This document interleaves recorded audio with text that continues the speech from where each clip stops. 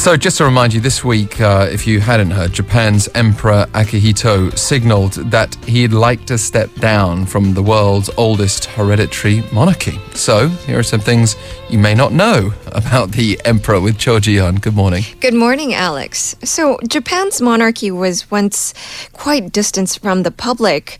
That in 1945, when Japan actually surrendered in World War II, people were actually quite shocked to hear Emperor Hirohito, which is Akihito's father, even speak when his voice was announced and when he was announcing the country's surrender. So Emperor Akihito, after his father, has overseen the transformation of the imperial household into a much more friendlier, more engaged symbol of the quote-unquote unity of the people. He was born on 23rd of December 1933, and he is the 125th emperor of a line which is traced back more than 2,600 years or so, their records show.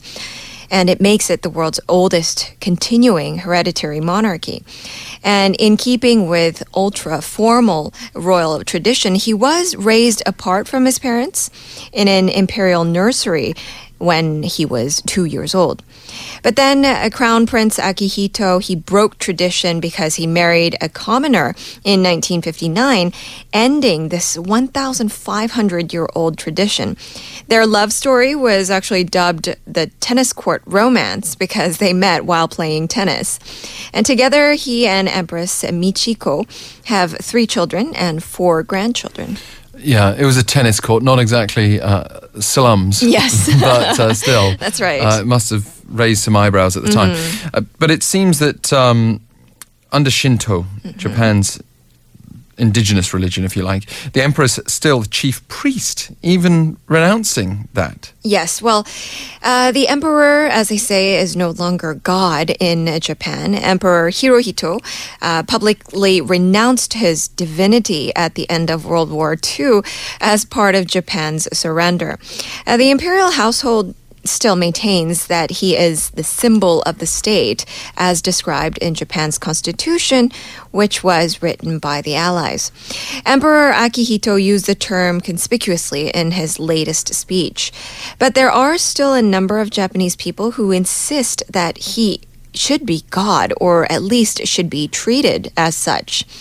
But being merely mortal, the emperor had surgery for prostate cancer in 2003 and a heart bypass operation in 2012. So his health is indeed failing somewhat. Take us through some of his feats.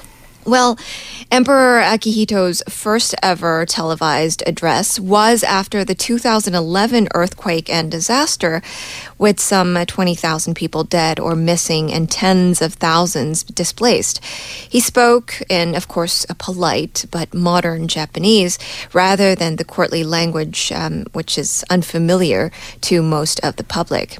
He said, quote, "I hope from the bottom of my heart that the people will, hand in hand, treat each other with compassion and overcome these difficult times." And his office is quite known for understatements, and he said of the unfolding nuclear crisis at Fukushima, "I hope things will take a turn for the better." And he and his wife... You know, obviously many of us would share that sentiment. But yes. The way and the tone. As an emperor standing up, I suppose, and saying these things. Yes.